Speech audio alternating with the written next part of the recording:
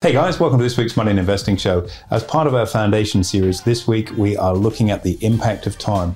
Is it an ally or is it your nemesis? How can you get it working for you? Plenty of notes to take, but more important than taking notes, make sure you take plenty of action. Hey guys, welcome to this week's Money and Investing Show with me, your host, Andrew Baxter, and as always, my offsider and co-host, Mitchell Wrenchell. Pleasure to be here with this time with you, AB, which, funnily enough, is actually the topic of discussion today. Once said by the great man of Gordon Gekko, time is money. We're going to talk about time value of money, compounding, time being an ally, when to start, how to start, everything in between. All good stuff, and I think this marks another important addition to our foundation series for people that are starting on that journey into learning how to manage their money and accumulate wealth. And time is money, that's right, no time for lunch, or lunch is for wimps, I think was another quote from that particular movie.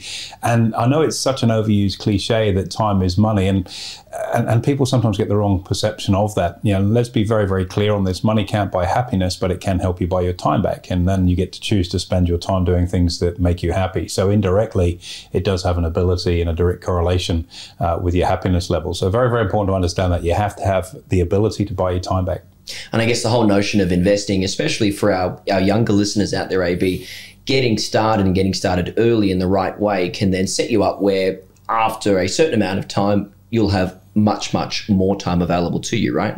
Delayed gratification, which is a tricky sell for a lot of people in this world of instant gratification, but you're taking time to get there and getting exactly what it is you want and being able to get it on your terms, I suppose, without without looking over your shoulder at the credit card bill that's coming in is crucial. So lots of different ways of exploring money. Maybe we'll look at, as you say, time value, the opportunity cost, inflation, the impact that has, and also, getting started, because the quicker you get started, the quicker you get it done. Damn right. So let's jump into that. In that case, AB, the time value of money, it's an important concept for our listeners to understand here. It arguably would explain exactly why time as such is so important. So can we have a rundown on what the time value of money is? Yeah, this is a tricky one. If you've got $100 now and you've got $100 in a year's time, you say, well, look, I've got $100. It's the same thing, but it actually isn't, because if you took $100 today and you're able to invest it and do something with it to get a return on that money, that $100 today is worth more to you in the future based on the return that you've earned on that money. So let's give you an example. If you had $10,000 and the yearly return on your money was, say, 4.5%, $10,000 today would be worth $10,450 in a year's time. That $450 of gain based on the 4.5% return would mean $1 today's worth $10,450 in the future. In other words, the future value of money has to be more than what it's worth today, given the potential return that you can generate on it. And it's an extremely important concept to get across to people. So just to stop you there and flip that over. So money today is worth less tomorrow. And that's on the basis that we're dealing with inflation and right now hyperinflation. Well, just parking inflation to the side, just based on pure return on that money, based on the assumption that you are able to earn a return on that money. If you keep it in a jam jar next to your bed, then it's not going to accumulate too much, unless, of course, you've listened to our pocket money episode and hopefully your parents have matched that for you at the end of the year. The reality is that money, if it's put to work, and the whole philosophy around teaching people to manage money is that it's capitalism, and any form of capitalism and the capital you work with needs to be worked hard to spin off a return. So keeping it in the bank for the year, the bank interest that you're going to earn, say it was 4.5%, on 10 grand, there's your $450 of interest. If you had an investment in the stock market and you picked up a dividend through the year, that return, the money you had would have earned a return over that period of time. So money in the future, the dollar value of it needs to be higher in the future to reflect what it's worth today. Now, if you add in inflation into that, where $1 today is discounted by an even bigger amount. So let's say, round the numbers up, and let's say inflation is at 10%. That $10,000 that you own today, yes, you're still going to have $10,000 in your bank account, plus the interest you've earned, of course. But what you can buy with that is much less in the future, because prices have moved higher. Decreased buying power, right? So $10,000 today, taking into account inflation at 10%, would be $9,000 in a year's time. So you have to get that number in the future higher, and the way to do that is to invest. the time value of money. Very, very tricky concept to explain to people that money today, money in the future has to be worth more than it is today in order for you to... I remember the grueling uni assignments, the time value of money, one of my first subjects in actual fact. Indeed. Well, at least you got to use a calculator. We weren't allowed to use that in my early days. Abacus back then, of course. Very nice, very nice. So in terms of when we deal with the notion of money needing to be worth more, AB, in the future and inflation, that kind of thing, that then lends itself to the conversation of building up a return that's compounding in order to do that and to achieve that. Talk to us about what that looks like. Okay, so if we've worked on plank one in the deck is that money in the future needs to be worth more than today to give you equivalent buying power, interest being the most basic component of that. $10,000 invested, 4.5% at the end of the year, $10,450. When we talk about the idea of compounding, it's by reinvesting the return that you've made on your money. So at the end of year one, if you've earned $450 of interest, you now have $10,450 in the bank account. That $10,450 is going to earn interest. So we're keeping the proceeds, the return on the investment, the interest component in the bank account, and then we're earning interest on the interest that we've picked up. And effectively, that's then where compounding starts. And that's how you get a real kick along. Again, these sound like foreign concepts in many instances when people are starting out. Compounding is such a critically important component. And when we talk about things like budgeting and other things that we cover in our foundation series, leaving your money to grow for as long as possible enables that amount of capital to swell. And you've got a bigger flywheel that's earning a bigger amount of return because you've just left the proceeds in there to grow and grow and grow rather than keep drawing it out.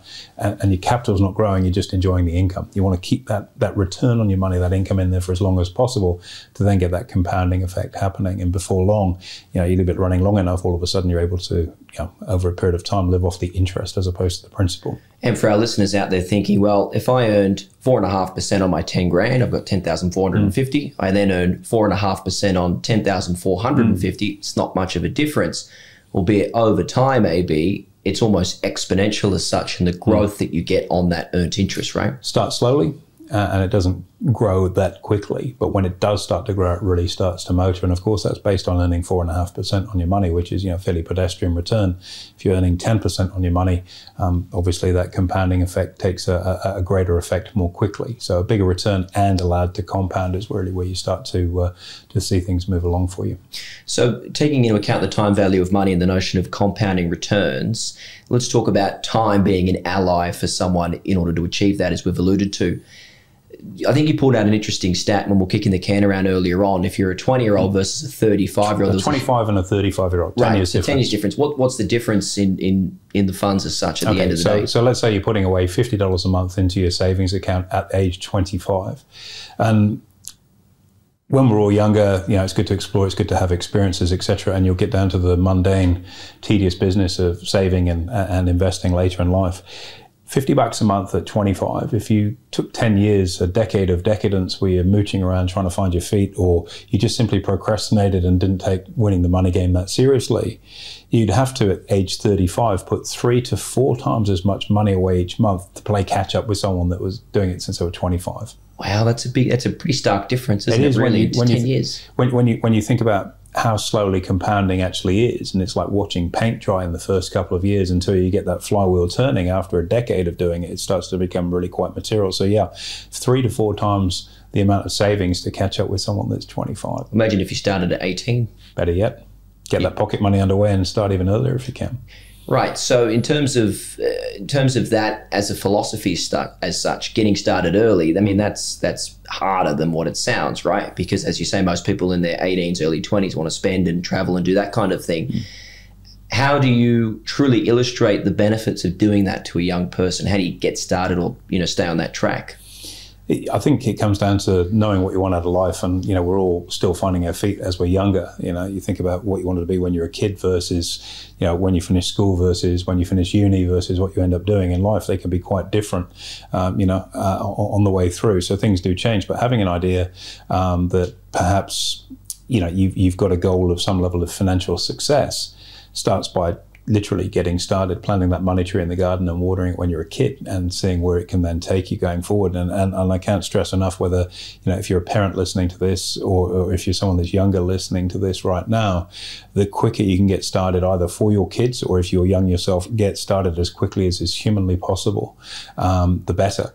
I look back, I was quite fortunate. I had a part-time job after school, saved money up, and I had a terrible first investment in the stock market, which I think we've talked about several times through the podcast series. My second investment was a bell ringer. I made 1,100% on that. It was enough to pay for me to go through uni. I finished university with no debt, and I was ready to sort of get stuck into life and for the next challenge, which for me was A, getting a job, and then B, getting a property. And that came from a really, really early age of saving a good chunk of the money that I earned in that part-time job.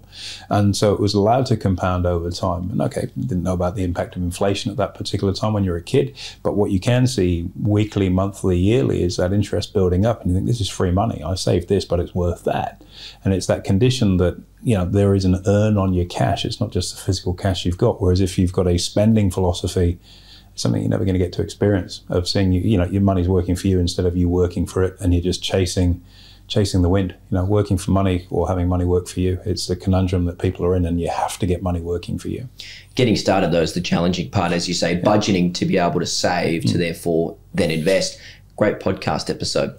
Look, getting started on anything, and yes, that budgeting one is a ripper. It's one of the all times. I think getting started in anything is always the hardest. You think about, maybe you've decided you're going to start doing laps at the pool, and that first day you go there and it's early in the morning and it's cold and you get in and you wish you were still in bed and all these different things, and you bang your laps out and you go, actually, it wasn't so bad when you've started the conditioning.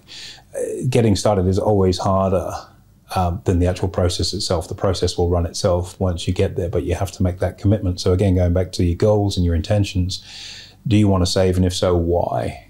Is it just to pay the debt off that you've got, or is it to try and get an emergency fund for a month or 3 months and then maybe saving for a deposit or to eliminate some bad debt? Either way, you have to get into that habit of saving, and it starts literally yesterday, if not the day before. You have to get that moving. The quicker you can get started, the better. Time can also be an obstacle as much as it can be an ally. So for anyone who's maybe later on in life, who's thinking, I need to do something because I'm nearing retirement, for example, and they want some funds to retire on, what are the risks or the traps as such that you can see people fall into, AB, in that instance? They really can be quite substantial. And it's probably one of the more confronting parts of what I'd now spend my time doing if I'm out speaking at an event, for example, we're in face-to-face world again, and you meet someone that's maybe a little older and their financial position is not good. And that can be for a variety of reasons: a divorce, a bankruptcy, business failing, or bad luck, or ineptitude and no real focus on money until it's got to the point where, holy smokes, we're not far away from retirement and this is a financial position which isn't ideal at all. We need to make some radical shifts now. And I meet a lot of people in that category, and you can feel their pain because maybe they've gone through life and they've made a lot of sacrifice for their kids, got their kids through school or uni or a start in life at their own personal expense, the cross to bear of being a parent, I suppose. And so they've got to play catch up. And the biggest challenge that I find when I'm speaking to people in that demographic, because they haven't had the luxury of compounding working for them, where their money is naturally starting to go. And it doesn't have to just be cash at the bank. I mean, it could be shares, where you have a dividend reinvestment plan where you don't take a dividend, you just take more shares in the company and build the asset base up. Exactly the same thing. But they've left their run, really quite late. And so to get back on track, they've got to take some really massive and radical action. And I'll give you an example. If you got just over in Perth a couple of weeks ago, and if you fly from Brisbane to Perth, it's nearly 6 hours on the plane. And in the early part of the flight, if the aircraft is off course, it's a very, very minor correction just to nudge half a degree back on where it is. And we've got a number of clients that are pilots, and I think an aircraft is typically on course for less than 5% of the flight time. They're constantly correcting in one way or the other. But it's an early correction and it gets it back on track, and then maybe it's an overcorrection, you bring it back on track, and it's this constant zigzag until you get to Perth. If you left it 5.5 hours to make the correction, you're going to be in Esperance or Albany, hundreds or thousands of kilometres away from where you actually want to be.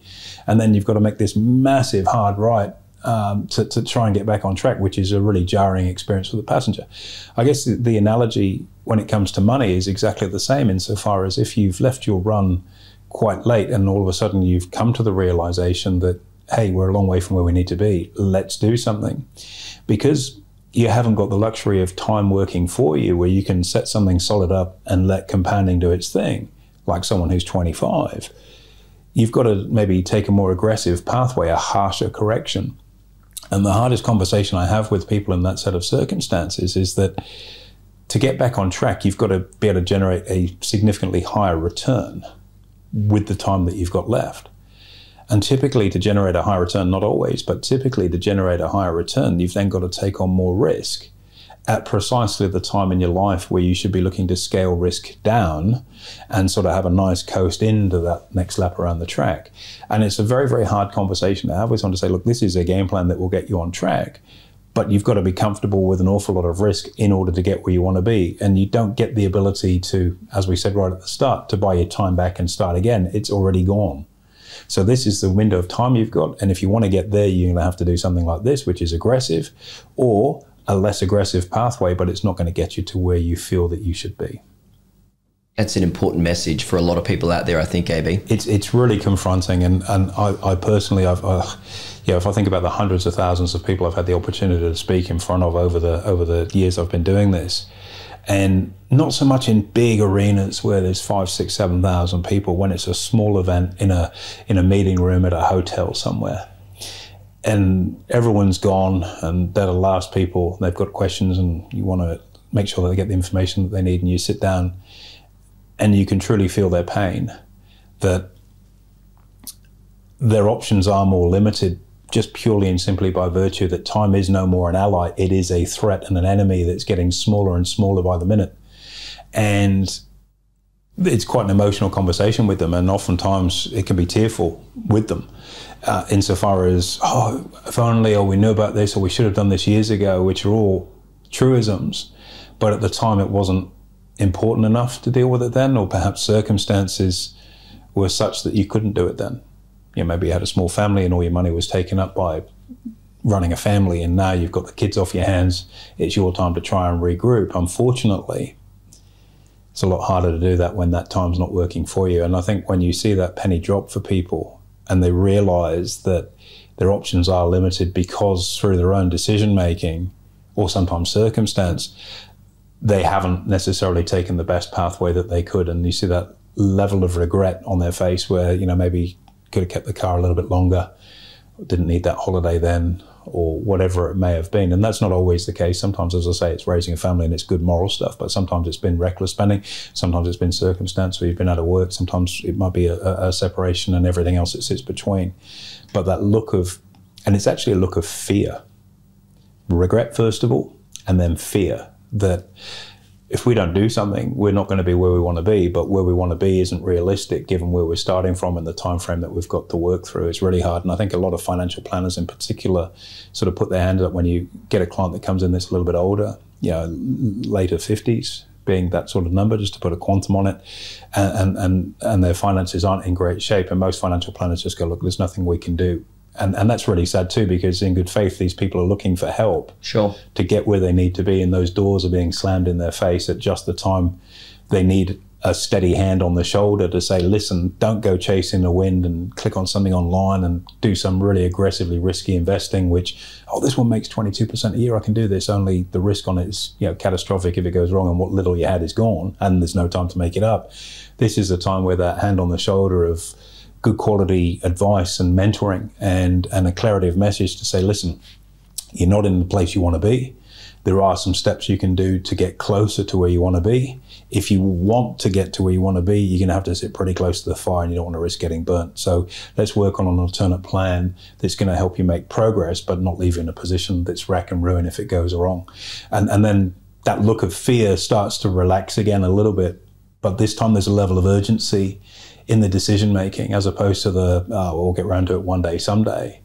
And, you know, and I've asked this in open forum at bigger events, how many people that are over, say, pick a number, 40 years of age, wish they'd have done this 10 or 15 years ago. We do this question at our boot camps from time to time, and like they all put their hand up and say, if only I'd known about this earlier. And I'm talking about cash flow on demand, one of our investment strategies, of course.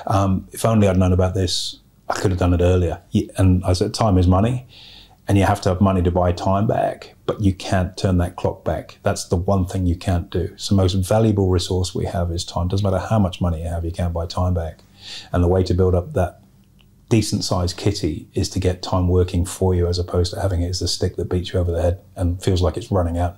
You've got an abundance of it when you're younger. Grab it with both hands and don't sort of, because you've got so much time ahead of you, treat it as if it's an infinite commodity, because it can be taken away from you pretty sadly too.